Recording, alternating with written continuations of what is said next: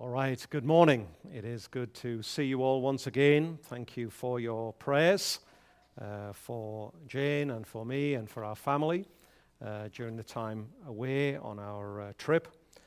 We're very conscious of the Lord's upholding and strength during a time of bereavement, but it's good to be back here with you again this morning. If you turn to your bulletins, you will see there are a number of announcements this morning. First of all, following morning service, we will be joining together downstairs for a fellowship meal. And so it's our second Sunday of the month, so fellowship meal after morning service.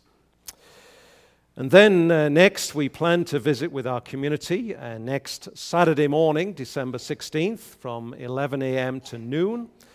We'll be taking out an Advent message, Christ has come incarnate, and we'll deliver that with an invitation targeted to the morning service on December 24th. And so if you're able to join us in this church evangelistic activity, then if you'd please gather at the building at 10:30 for prayer, and then we will go out together, Lord willing, at 11 o'clock. Thirdly, this morning, our next church members meeting will be held, Lord willing, immediately following the evening service next Sunday evening, December 17th, 2023. Agendas for this meeting have been sent out to members by email. If you have not received it, then please let me know. We will get that fixed. But as far as I'm aware, every member should have received that. Regular attendees of our congregation are welcome to attend this meeting as observers.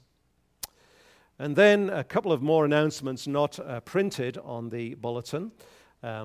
Fourthly, our church directory for 2024 is in process of being put together.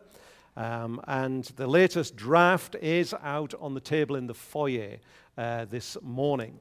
If you would take time before you leave to check your entry for you and your family.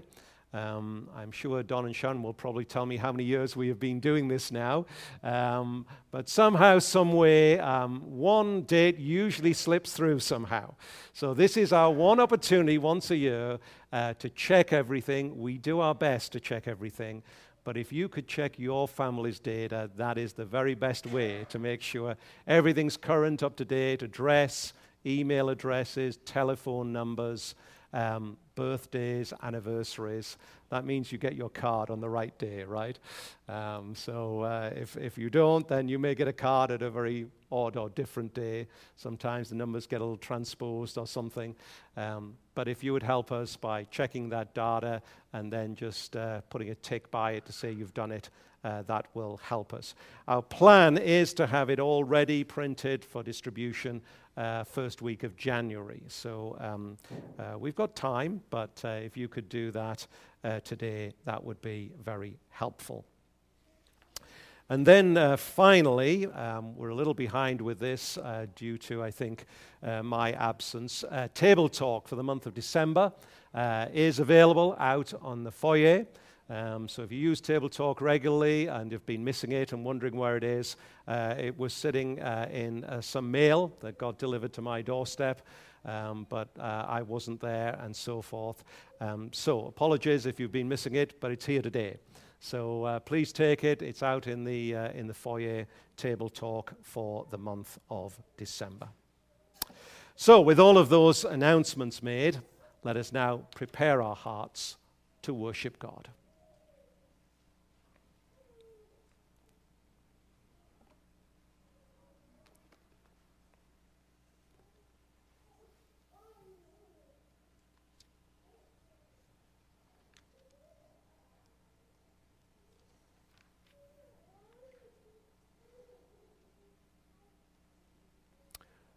The call to worship this morning comes from the prophecy of Isaiah and chapter 42. Isaiah 42 and verses 1 through 9. Let us hear God's word. Behold, my servant, whom I uphold, my chosen, in whom my soul delights. I have put my Spirit upon him. He will bring forth justice to the nations.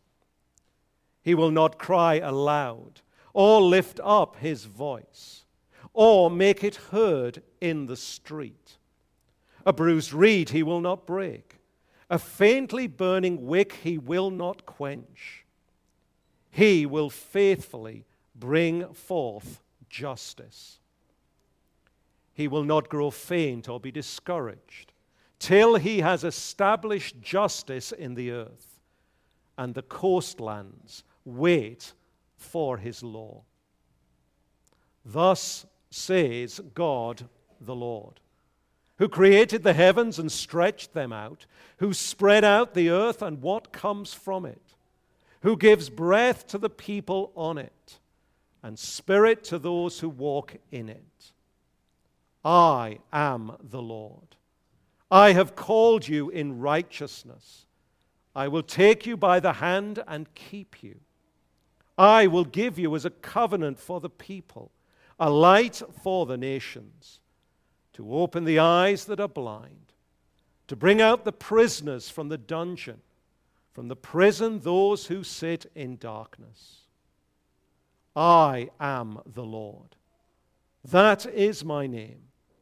My glory I give to no other, nor my praise to carved idols. Behold, the former things have come to pass, and new things I now declare. Before they spring forth, I tell you of them. Amen. And thus far the reading of God's holy word. And now please take up your hymnals, first of all to hymn number 162. Hymn number 162, Hark the Glad Sound, the Savior Comes. We will be singing a cappella this morning, so if you would please rise if you are able. 162, to the praise of God. Hark the glad sound, the Savior comes, the Savior promised long. Let every heart prepare a throne, and every voice a song. On him the Spirit largely poured, exerts his sacred fire.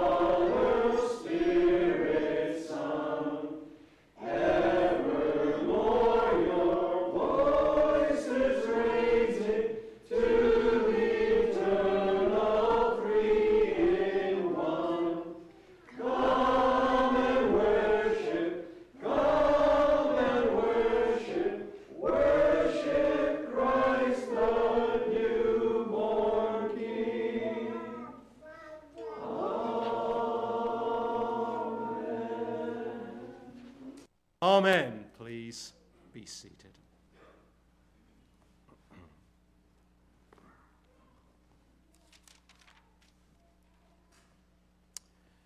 And now let us come to God in prayer. Let us all pray.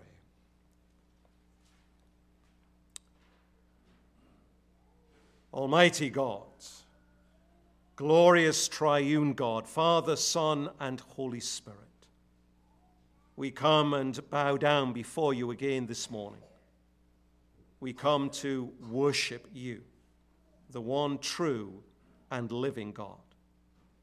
As your word declares, there are no other gods beside you. You yourself say in the perfection of your knowledge of all things, that you know of no other God.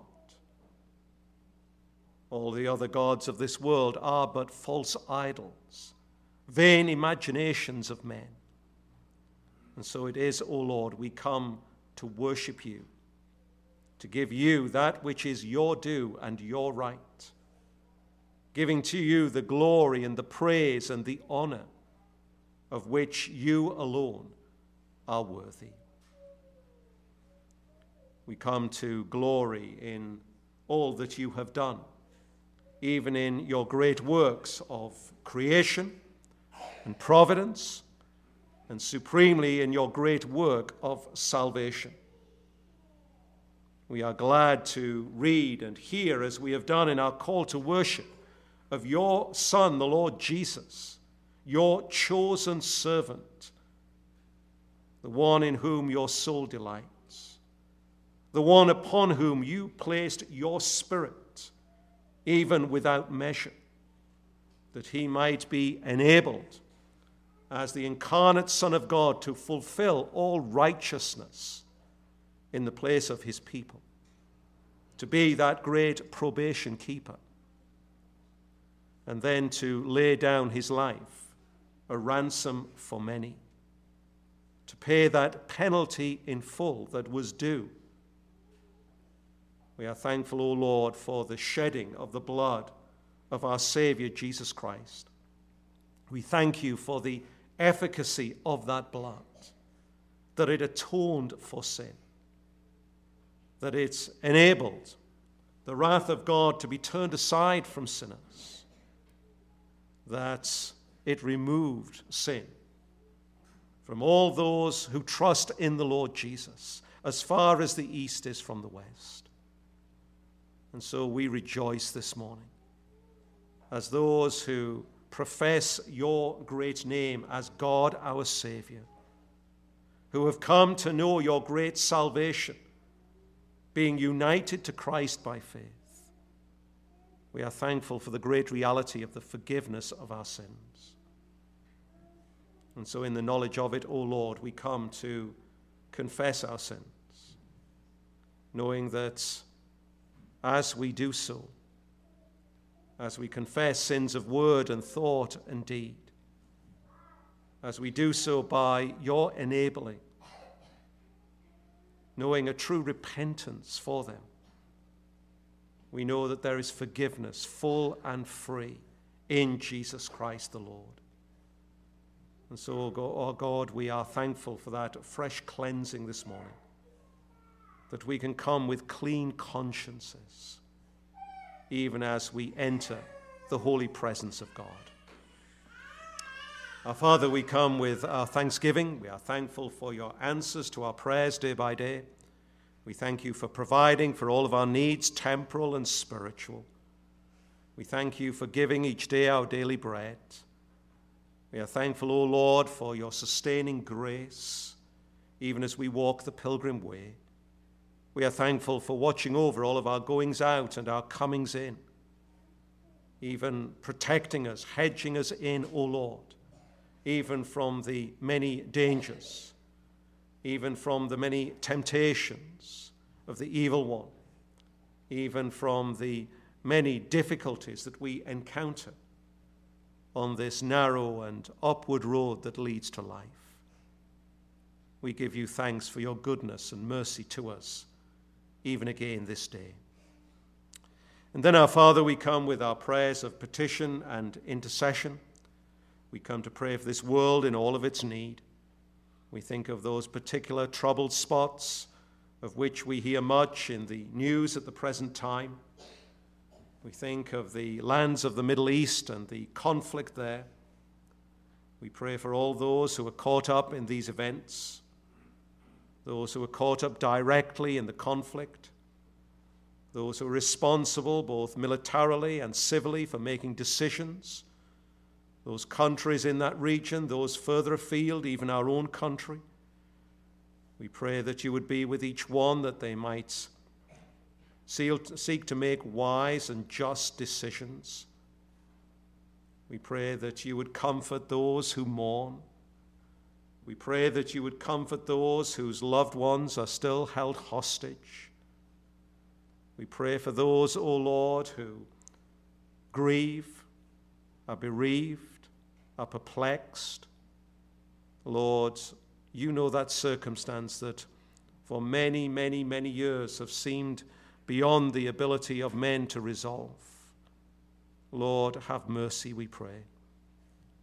And we ask that even beyond the immediate conflict, beyond the immediate physical circumstances, we pray in the midst of these difficulties that are beyond us, that you would work purposes of grace, that you would bring into hearts that are full of hatred, that you would bring, O Lord, the great grace of the gospel of Jesus Christ.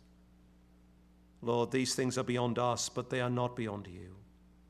And so we pray that you might bring many trophies of grace, even from the many lands around of the Middle East, where there may be great religion, O Lord, in communities, and yet no knowledge of the truth. Even amongst your ancient people, O Lord, we pray that you might open their eyes to the servant that you have already sent, the Messiah, Yeshua, the great Savior of his people. And grant them, O Lord, to rejoice that he came to save Jew and Gentile alike, that they might be united in that one great olive tree, branches natural and branches grafted in. Have mercy, we pray, O Lord. And then, our Father, we do pray for the land of the Ukraine and the continuing conflict there, even as winter has come upon those lands, and the difficulty, O Lord, the cold, for those on the front lines in the battle, for those, O Lord, in cities where they are deprived of heat and utility. Lord, have mercy, we pray. Restrain the hands of evil men. Grant relief to those who suffer, we pray. Father, then we pray for our own nation. We pray for our leaders, even as your word commands us to do.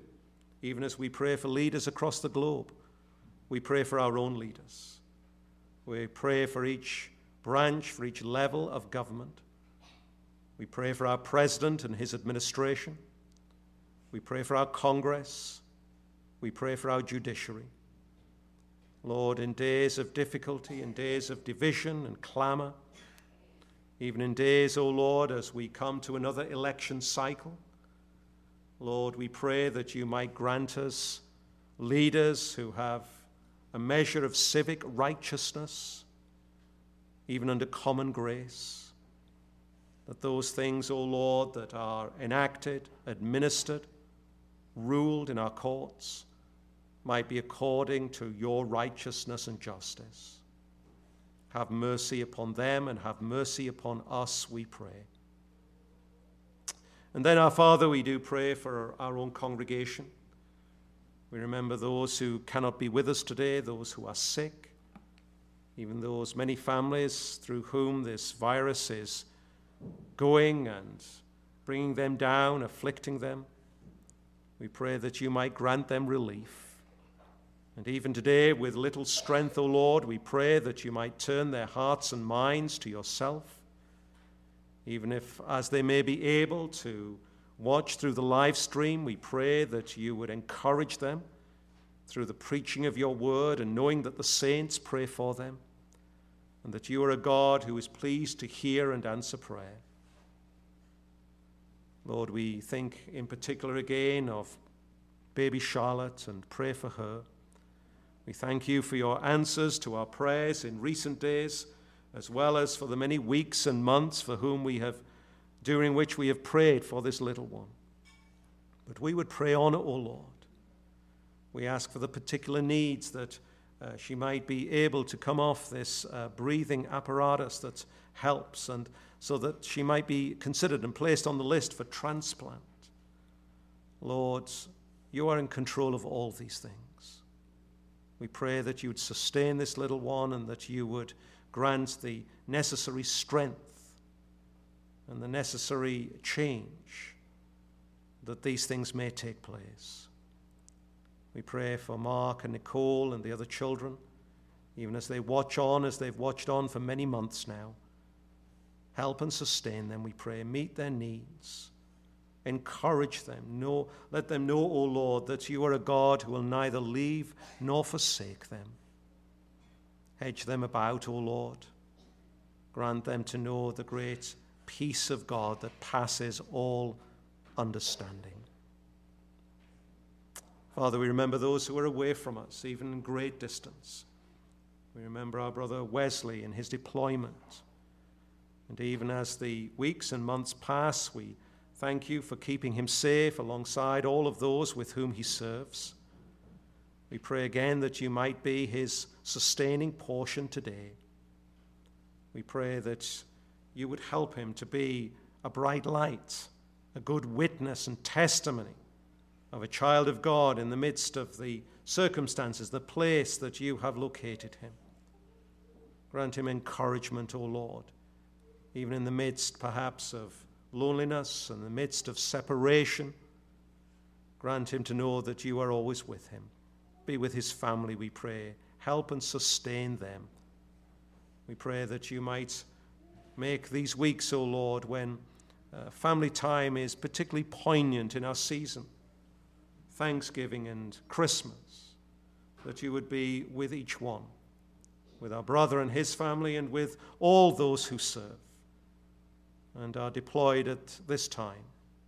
We are thankful for them and the service that they give for the good of this nation and many others. Be with them and help them, we pray. And so, Father, you see all of our needs. You see all of our hearts. All is laid bare before you.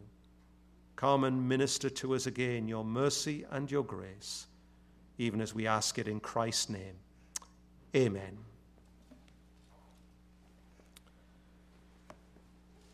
For the consecutive reading of God's word in the New Testament this morning, we turn to Luke's Gospel and to chapter 1. In the Lord's providence, we come to this particular section of Holy Scripture as we come to the time of Advent. And so we turn to Luke chapter 1, and this morning we are going to read from verse 1 through verse 25. So the Gospel of Luke, chapter 1, and reading verses 1 through 25. Would you please rise, if you are able, for the reading of God's holy word. Luke 1 at verse 1. Inasmuch as many have undertaken to compile a narrative of the things that have been accomplished among us, just as those who from the beginning were eyewitnesses and ministers of the word have delivered them to us. It seemed good to me also, having followed all things closely for some time past, to write an orderly account for you, most excellent Theophilus, that you may have certainty concerning the things you have been taught. In the days of Herod, king of Judea, there was a priest named Zechariah, of the division of Abijah. And he had a wife from the daughters of Aaron, and her name was Elizabeth. And they were both righteous before God, walking blamelessly in all the commandments and statutes of the Lord. But they had no child, because Elizabeth was barren, and both were advanced in years. Now, while he was serving as priest before God, when his division was on duty, according to the custom of the priesthood, he was chosen by lot to enter the temple of the Lord and burn incense. And the whole multitude of the people were praying outside at the hour of incense. And there appeared to him an angel of the Lord, standing on the right side of the altar of incense. And Zechariah was troubled when he saw him, and fear fell upon him.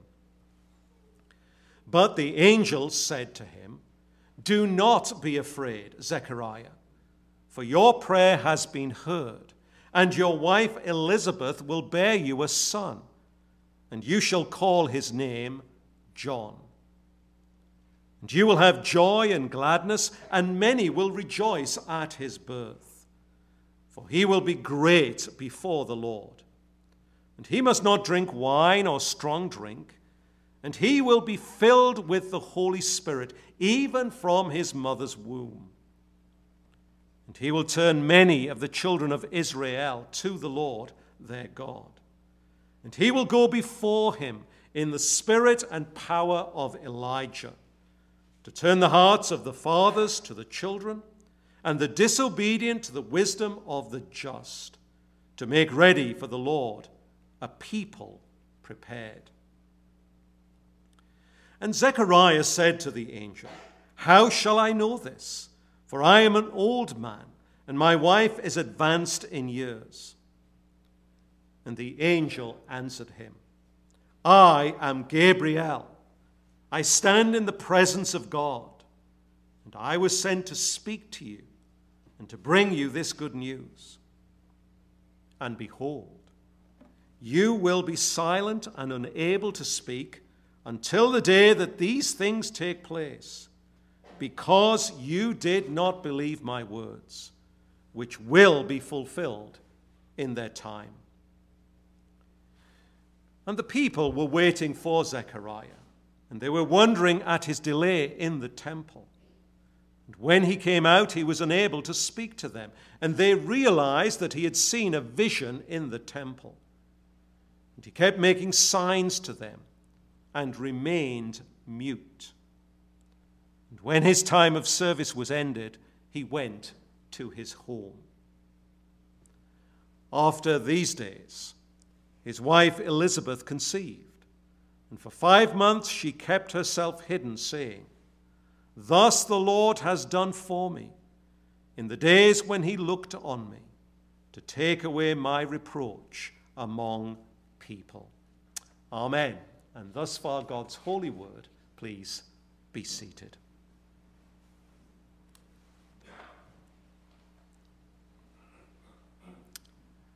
And now again, let us turn to God in prayer. Let us all pray.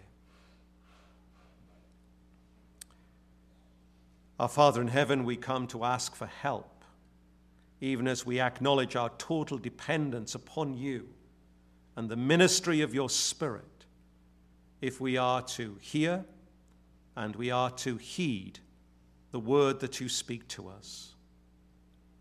Father, we ask that you would pity us in all of our weakness, that you'd have mercy upon us in all of our distractions, and that you would come even in the power of your Spirit, to convert sinners, to bring life to the dead, and to build up your saints in their most holy faith. Grant us, O Lord, in this central act of our worship, to hear and to heed all that you would say to us. We ask this in your Son's name. Amen. Please now turn in your Bibles to the book of Hebrews and chapter 10. Hebrews chapter 10, and reading verses 19 through 25. The letter to the Hebrews, chapter 10, and commencing to read at verse 19. Again, please give your careful attention. This is the word of God. Hebrews 10 at verse 19. Therefore, brothers, since we have confidence to enter the holy places by the blood of Jesus, by the new and living way that he opened for us through the curtain, that is, through his flesh. And since we have a great priest over the house of God, let us draw near with a true heart in full assurance of faith, with our hearts sprinkled clean from an evil conscience and our bodies washed with pure water. Let us hold fast the confession of our hope without wavering, for he who promised is faithful. And let us consider how to stir up one another to love and good works, not neglecting to meet together, as is the habit of some, but encouraging one another, and all the more as you see the day drawing near. Amen. The grass withers and the flower falls, but the word of our God abides forever.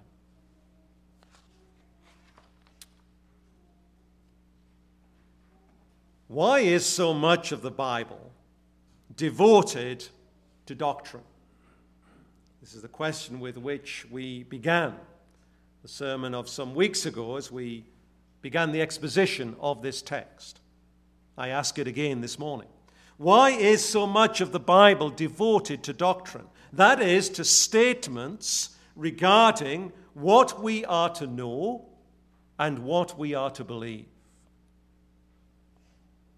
The answer to that question is because doctrine, truth, statements that we are to know and believe have consequences. And the consequences of these truths are utterly definitive for us. Truth is of central importance, and it is definitive for our salvation as believers. And so our manner of living as those who profess to be saved, those who profess to be disciples of Jesus Christ, united to him by faith, our manner of living, the way in which we live, the Christian life, must be consistent with that truth, with the faith that we profess.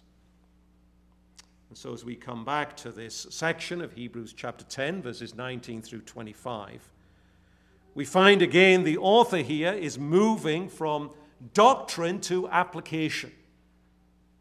He tells believers here that what we believe, what we profess, must transfer into our life and into our actions. We're going to think about three things as we return to this text this morning. First of all, by way of review, worshiping and truthful life revisited. That was the focus of our sermon the last time we were in this passage. But then secondly, we will move on to consider a loving community.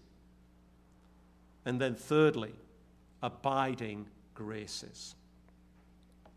So worshiping and truthful life revisited, a loving community, and abiding graces. So first of all then, worshiping and truthful life revisited, verses 19 through 23. Verses 19 through 21 summarize the great doctrinal sections of the book of Hebrews. They do so by identifying two things that believers have because of the person and work of Jesus Christ. First of all, believers have access to God through Jesus Christ, verses 19 and 20. And then, secondly, believers have a great priest over the house of God, verse 21. Now, because of the great possessions that Christians have in Christ, we have an obligation, as Paul would put it, to live in a certain way.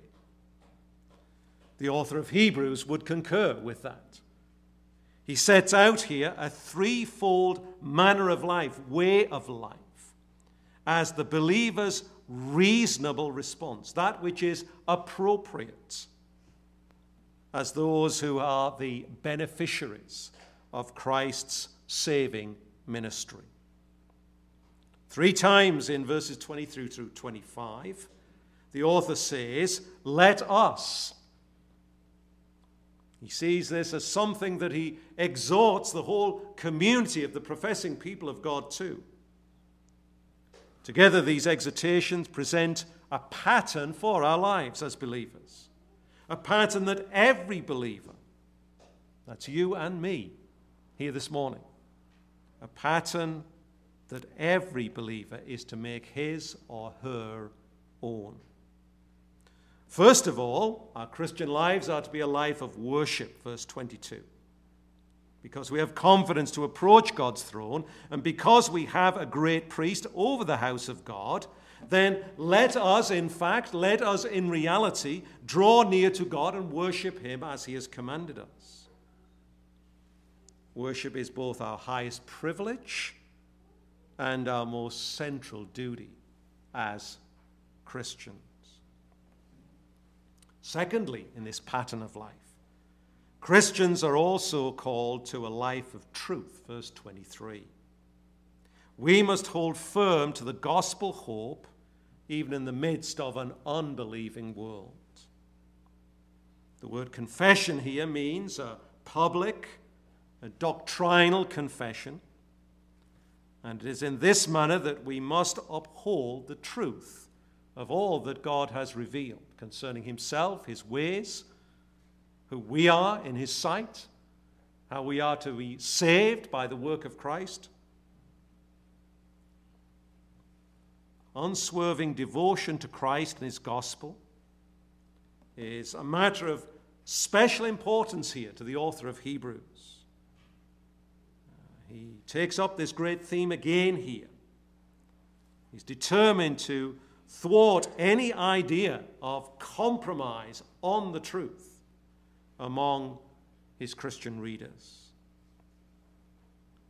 That reminded us last time. It reminds us again this morning that nothing is more important than that which we believe, the truth that we profess. Because nothing so shapes the way that we live as that which we believe. So nothing is more important to the Christian life than the content of the faith that we say we believe. As it's put succinctly, theologically, orthodoxy, right belief, leads to orthopraxy, right living to the glory of God. Well, then that brings us in the second place this morning to a loving community, verses 24 and 25. The third exhortation, the third let us here in our text, is a summons to a life of loving community as the people of God, verses 24 and 25. One commentator puts it like this. He says, quote, "Continued care for one another that finds an expression in love, good works, and the mutual encouragement that active participation in the gatherings of the community makes possible." End quote. That's what the author of the Hebrews is thinking about here and exhorting the believers to. Now, this is not an invitation for us to be, as one other commentator puts it, quote, judgmental busybodies, end quote, interfering constantly in others' lives, thinking that we know exactly how everything ought to be done. And if it's not done the way that we do it, then we should make it our mission in life to let everybody else know that, and to never give them a moment's peace until they agree with us and do as we do. The author is not thinking about those kinds of things. Perhaps even as I say those things, you might have a certain person in mind who you have come across. We trust it was not ourselves, though often we may have been guilty of that ourselves, of being judgmental busybodies in the lives of others. What's the outcome of such interference, intrusion? Well, it simply makes the lives of other believers a burden, doesn't it? We try to be loving, even to such brethren, but it's truly a burden, isn't it? If somebody's just simply, their interest is being a judgmental busybody. They just want to tell you what you're doing wrong. And say, you really, you've got to do this. That's not what he's thinking about here. But on the other hand, he is not just simply saying, everybody just do as they please. It doesn't matter. If you want to do that, that's okay. If somebody else wants to do something different, that's okay too. What he is thinking of here requires that we take a lively interest in the lives of other believers around us, particularly in the local church, though not exclusively, but certainly firstly and primarily, it is to be expressed there. Notice what the author says here. Let us consider how to stir up one another to love and good works. It's very deliberate language, isn't it? We are to think, to even might use the word study. How we are to do that, to the great glory of God and to the great benefit of our brethren. To think of ways in which this could be done. Let us consider. And then to take those thoughts and plans and considerations and put them into action.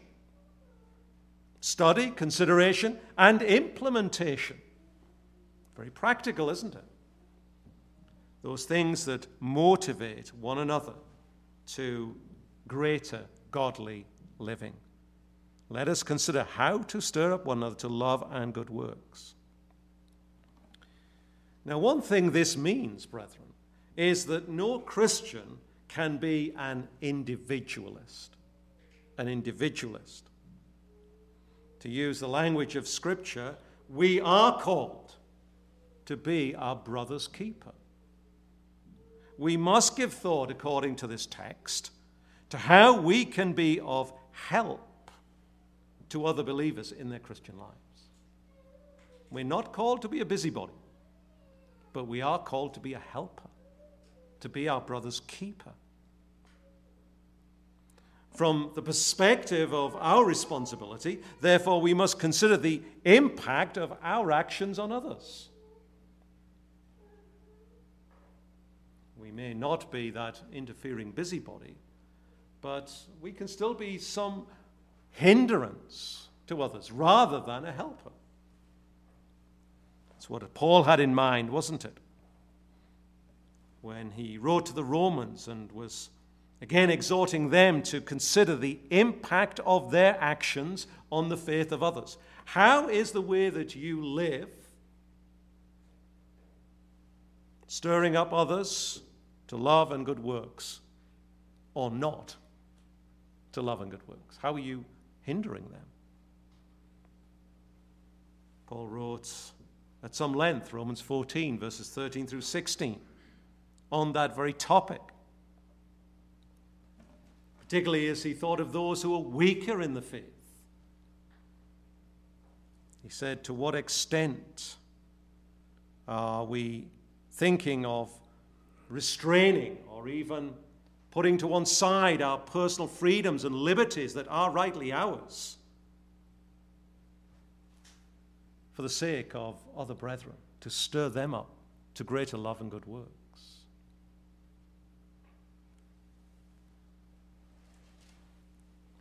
Again, in the context back of Hebrews chapter 10, this provides an excellent opportunity to think about, indeed, why is it that we gather together regularly? Well, of course, we come to worship God. He's commanded us to do that, of course. But there's also this aspect to our gathering, that it gives the opportunity in the fellowship of the saints for us to be that helper. Not just when we formally gather together, but certainly whilst we do formally gather together. Let me ask you, did you think about that? Did I think about that as we were thinking about coming together this Lord's Day? Yes, we're coming to, first and foremost, worship God. That is the central, primary purpose of our gathering. But even as we do so, do we think even just our very presence here in that activity can be used of God to stir up others to greater love and good works? That's what the author to the Hebrews is thinking about here. And to put it very practically and very simply and very plainly, here is one good reason. It's not the only reason by any means, but here's one good reason for every believer to be gathered with the saints each and every Lord's Day, and to not forsake it. As clearly there was the danger already happening in the original hearers of this epistle. Why would he say, do not neglect to do it, if there's not danger at least, and perhaps some already doing that very thing? We are to be here. And in the context here, we are to be here to be of benefit to others, encouraging them, taking a care that they too are standing firm by the grace of God and the work of the Spirit, even as the day of the Lord approaches. Now, as we look at the language here, and particularly the verbs in these verses, it offers us a very practical instruction, a primer, as we might call it, on how to be a good and helpful member of the church. Because sometimes people say, well, okay, I get the principle, but what exactly should I be doing? How am I supposed to be that? Well, the text helps us here.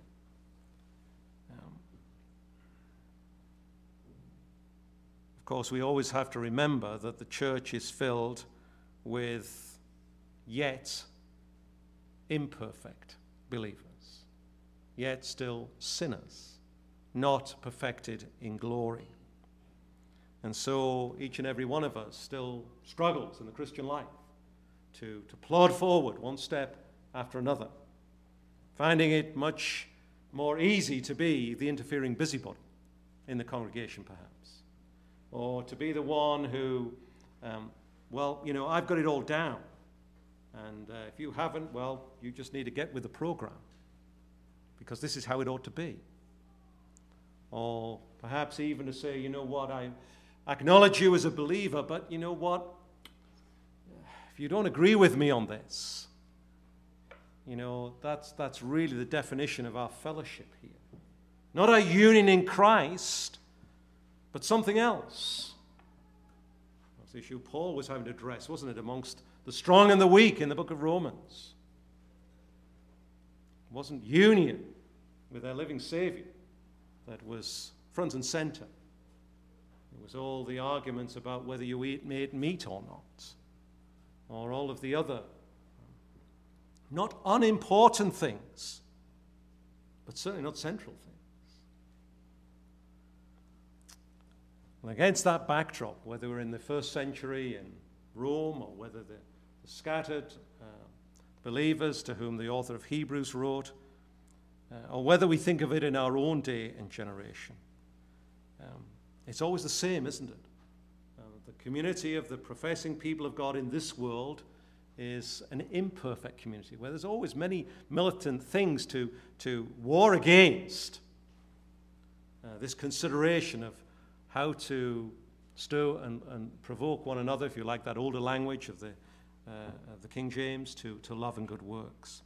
But first of all, then, the author comes with this verb, consider, which has to do with our thinking. Sadly, and maybe we need to take a moment this morning to search our own hearts on this matter. It's not that we don't think. We perhaps think too much sometimes because we're thinking about ourselves primarily. We think, and we think a lot, of ourselves, our own concerns. But here the focus is thinking about others. Doesn't mean you should never think about yourself and how you ought to be growing in grace and knowledge of the truth. But here the focus is thinking about others. Is there someone in the fellowship who may be struggling spiritually? Are they discouraged? Do they need a Barnabas to come alongside, a son of encouragement? Perhaps they are plagued with doubts. They need someone to come alongside them and remind them again of the great truth, of the great doctrine of the Word of God. This is not about how you feel right now. It's about what God has done in His Son, Jesus Christ. Is there someone facing grave temptation and needing someone to come alongside and again to remind them of the great folly and of the great consequences of giving in to that sin, to help them to see what was going on even from the very beginning when Satan came into the garden and said, "Has God said?" And to say, yes, God has truly said. This is sin. We had to flee from it. And we could multiply examples, couldn't we, of the various states and conditions of each of our hearts as we may come into the assembly of the saints week by week. Now, there's always a balance here. Again, I think we need to be careful. We're just not needlessly prying into people's lives out of some idle curiosity. But nevertheless, guarding our hearts against that, we should still give thought to our brethren around us, the circumstances in which they are, and to seek to help them.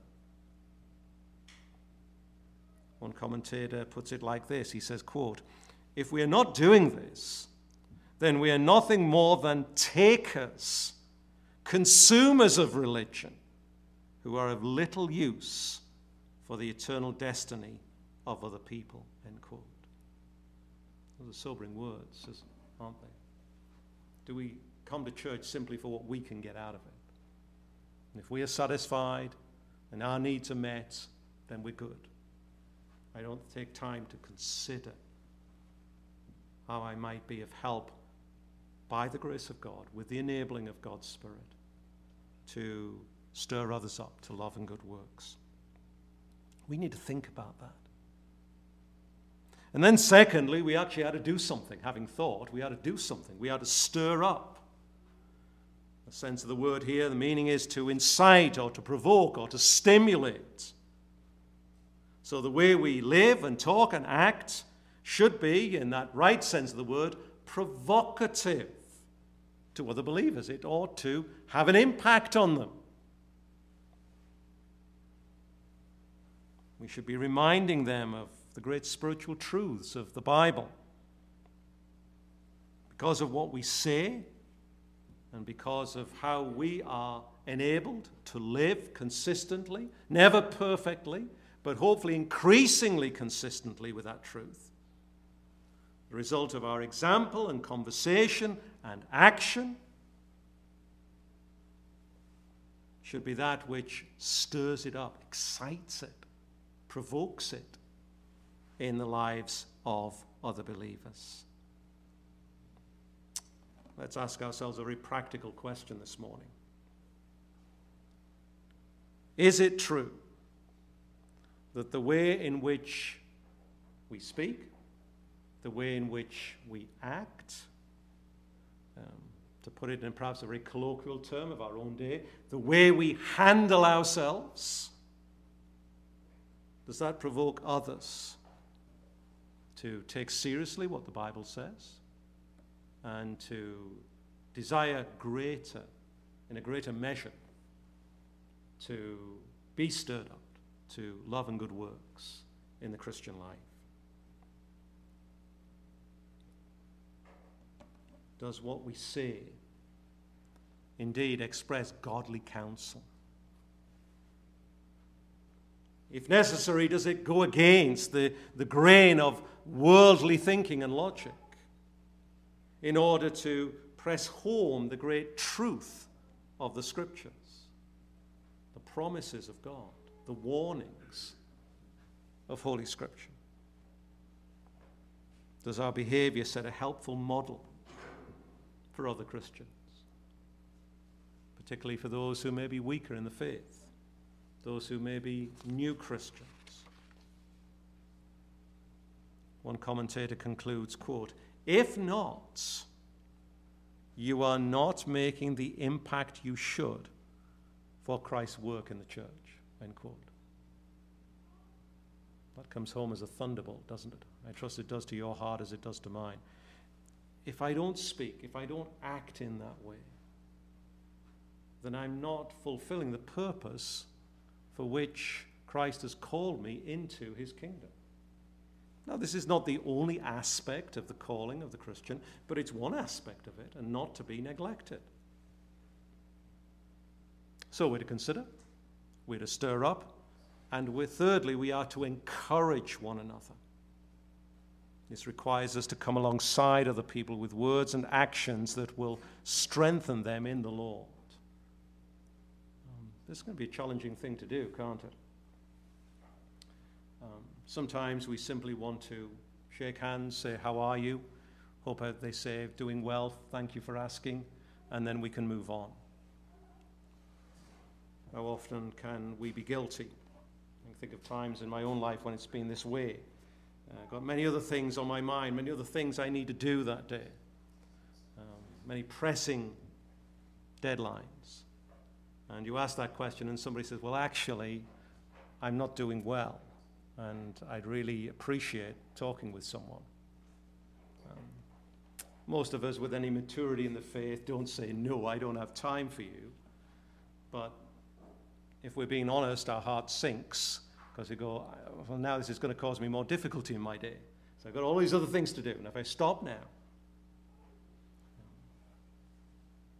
And many times I don't think it's because we flat out don't want to encourage someone, not to be helpful, but we all live busy lives. Perhaps we have far too much in our lives at times that we don't have time to fit these things in without clashes. But the Word of God does not say to us, brethren, do this when you have the time. You get to this when you get to an age of retirement and you have more time available. Or you do this when you are a single person and you don't have the responsibilities of a family. Or it doesn't say to you, when you're a Christian in the fellowship and you're given no other specific responsibilities in the congregation that take up time and rightly in their proper place. And we're called to do this, encourage one another. And encouraging one another is usually more than just a word here and there. The idea in the word is of bearing a load with others. Definitely means coming alongside, praying with them. It means coming alongside and listening, sharing the burden. Think of somebody carrying a load and coming alongside and getting your shoulder underneath that. Let's think of this recently as you know, I was back in the UK for a funeral. And every time I see a casket borne on shoulders, I'm reminded of this. Typically, there's at least 6 guys. Sometimes there have to be 8, depending on the weight. But can you imagine if it's just left to 1 or to 2? You see that in the very process. You maybe just picture this by way of an example. As the casket comes out of the vehicle, 2 guys take the first bit of it, and then 2 more and 2 more, and they take the load. Well, what would it be like if that load was just left to the first 2 guys? Or even just 1? I mean, it would be impossible, wouldn't it? That's the idea. That's the illustration of coming alongside and getting your shoulder and knowing what it's like to have that weight and bearing that.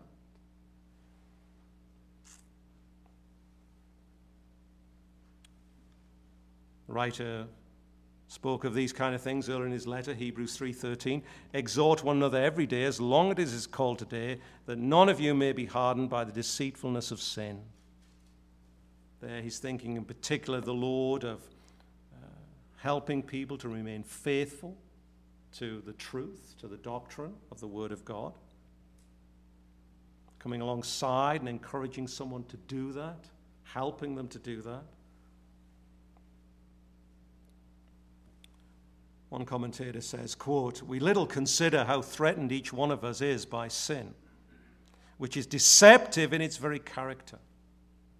But like climbers roped together on a steep mountain, like soldiers teamed together on a battlefield, we must keep track of one another. We must work together if we are to reach our objective safely." End quote. That's why the Christian cannot be an individualist. He has to be part of a community. Think of ascending a great mountain and being roped together so that if one slips, the others hold. Think of being on the battlefield. Heard this in a TV show very recently. Who's the most important person to you on the battlefield? The guy right next to you. He has your back. That's the idea here. Let's put it in those terms. Brethren, do we think of it that way? That we have each other's backs in this congregation? Do we? That's the picture. Come alongside. Encourage one another. One of the essential means by which Christ guides and protects his people is the active participation of other believers in that Christian's life. Could God do this without each and every one of us? Of course he could. He does not need us to do these things. But he is pleased in his wisdom to order his church, order the community of the people of God to this great end. And so he says the day of Christ is rapidly approaching. It'll be a day of judgment for all who fall away. And so we are to be aware of that, to remember that, to soberly reflect on that, not merely for ourselves, which we ought to, but also for our brothers and sisters, and be willing to do these very things. You want to be your brother's keeper? You want to be that helpful member of the local church?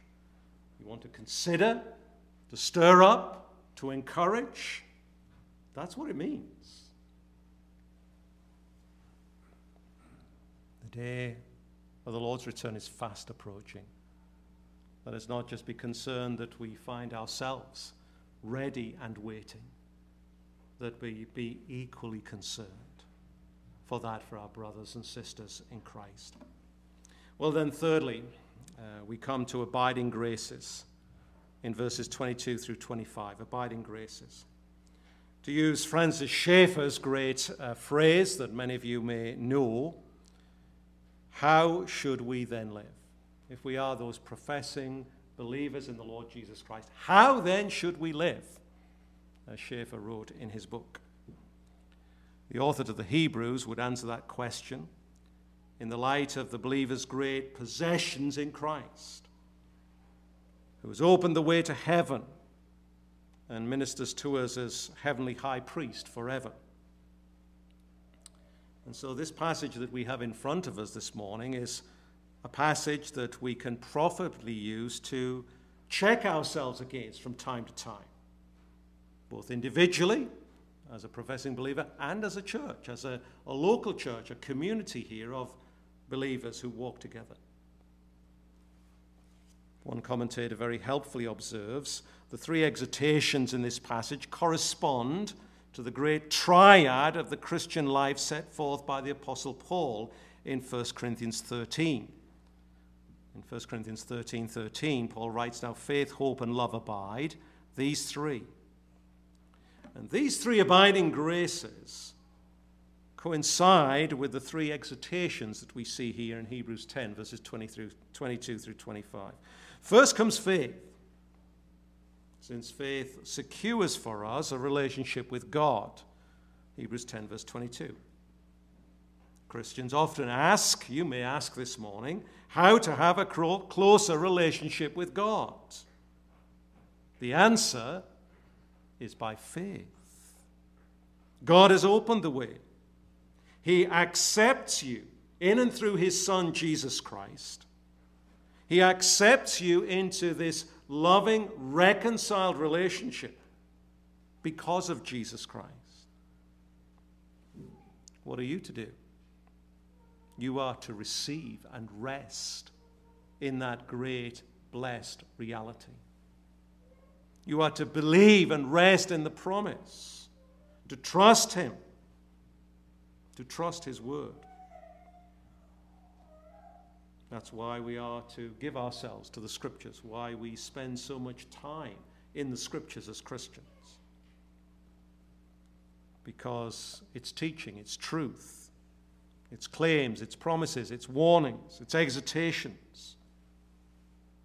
It teaches who God is, what he has done, and how we might rightly and must rightly respond with that wholehearted, trusting belief in what God has said. It's that kind of faith in Christ that fills the heart of the Christian. Faith, of course, has to start with the mind, doesn't it? It has to be that which we understand of this truth. But what the mind receives must be embraced by the heart. It cannot be some mere cold intellectual fact. It is the truth to be embraced by the heart. Only then will we know that growing relationship with the Lord and an ability to worship him in spirit and truth. Secondly, Paul talks about hope. The Christian lives by hope, drawing strength and stability from its anchor in the stormy seas of life. Hebrews 10:23. Let us hold fast the confession of our hope without wavering, for he who promised is faithful. One commentator puts it like this. He says, quote, the Christian is a man who lives with his heavenly destiny ever in view. His outlook is not bounded by the present life and the present world. He sees that which is and that which is to come in their true proportions and in their proper perspective. The center of gravity of his consciousness lies not in the present, but in the future. Hope, not possession, is that which gives tone and color to his life. His is the frame of mind, or the heir who knows himself entitled to large treasures upon which he will enter at a definite point of time. End quote. The life of the Christian is a life of hope, of those things certainly promised, and even having begun to enter into them, but not yet fully received and realized. Let us hold fast then the confession of our hope without wavering, for he who promised is faithful. Our gospel hope, brethren, this morning is certified by the oath-bound promise of the God of heaven, the seal of which is affixed in heaven, even by the nail-scarred hand of the Lord Jesus himself. That's what the writer to the Hebrews has already made clear to us, Hebrews 6:19 through 20. And if we hold fast to those truths, then we will then possess a hope that is an anchor for our very souls. You often feel you need an anchor somewhere in your life at this time. In all of the uncertainties of this life, whether it's in your individual life, whether it's in your family, whether it's in the local community, whether it's in the nation, whether it's on the international stage. What anchor will hold our souls? It's this anchor of hope in and through Jesus Christ. So faith brings us into relationship with God for a life of worship, whilst hope anchors us unswervingly to a future of unimaginable blessings. And then thirdly and lastly comes love. Verses 24 and 25. Stir up one another to love and good works, not neglecting to meet together, encouraging one another. There's a progression at work here, isn't there? First is faith, which unites us to Christ and brings us to God. The result of that faith is hope, which secures our hearts in the storms of this life. With hope, we no longer fear for ourselves, but are able to give loving encouragement to others. Hope, therefore, springs forth in love. The love of God that fills the hearts of all who hope in him. That's who and what you are this morning, Christian. One who's been granted the gift of faith, that's produced hope, that then springs forth in love. Love to God first, for sure. In the context of focus of what we're thinking about here. Love for the brethren.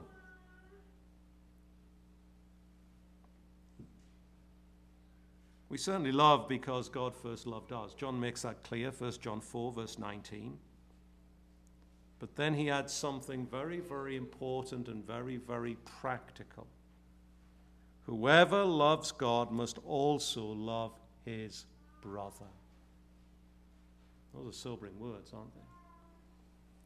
Because we're not always easy to love this side of glory.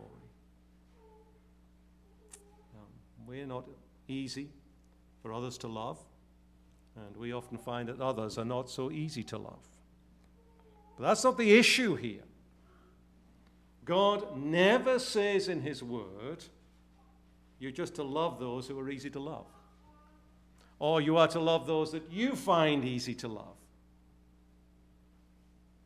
We love because God first loved us, but whoever loves God must also love his brother. That's what John says, 1 John 4, verse 21. How long are we to love our brother? Just for a moment? Just whilst we're together? On a Sunday, in the midweek? Verse 25 says we are to encourage one another all the more as you see the day drawing near. The day of Christ is fast approaching. It's hurtling, as we might say, toward us. Will come either with our own death if our Lord does not return, or with the great second advent of Christ, the great culmination of all of history, both of which events usher believers into the presence of Christ. He says we are to love in the light of that, not just for a moment, not just for a day, not just for a week, but in the light of that which is to come, all of those days, and even into eternity. As we close, how then should we live? Francis Schaeffer asks. If we want to please God, we grow in grace. We seek to be those helpers to others. We let this great agenda of the Apostle Paul, faith, hope, and love, define the pattern of our lives as Christians, even for however much time is given us to live on this earth. These things are to be our priorities, our brethren, faith, hope, and love. May God so help us. Let's pray.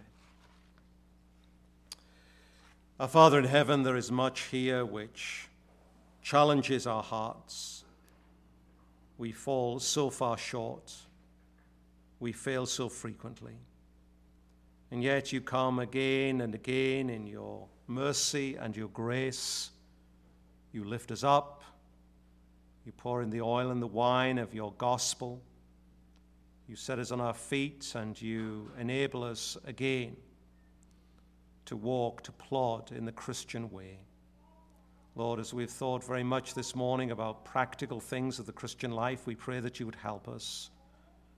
Deliver us from our self-centeredness, that we think so much about ourselves and what we desire and what would be best for us. Help us to be truly our brother's keeper, not to be an interfering busybody, but to be one who considers, who thinks, who designs and implements action for the benefit of our brethren.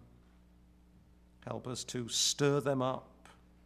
Help us to encourage them to come alongside, to take that load.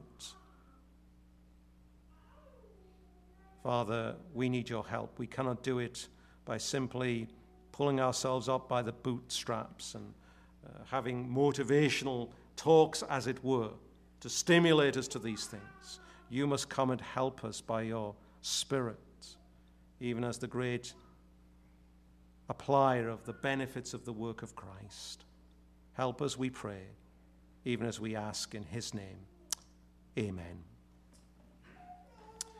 We turn again to our hymnals, to hymn number 285. Hymn number 285, Blessed Be the Tie That Binds. We're going to sing it to the second tune. So 285, please rise to sing if you are able.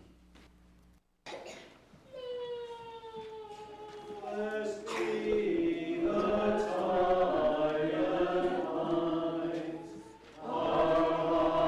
in Christian love, the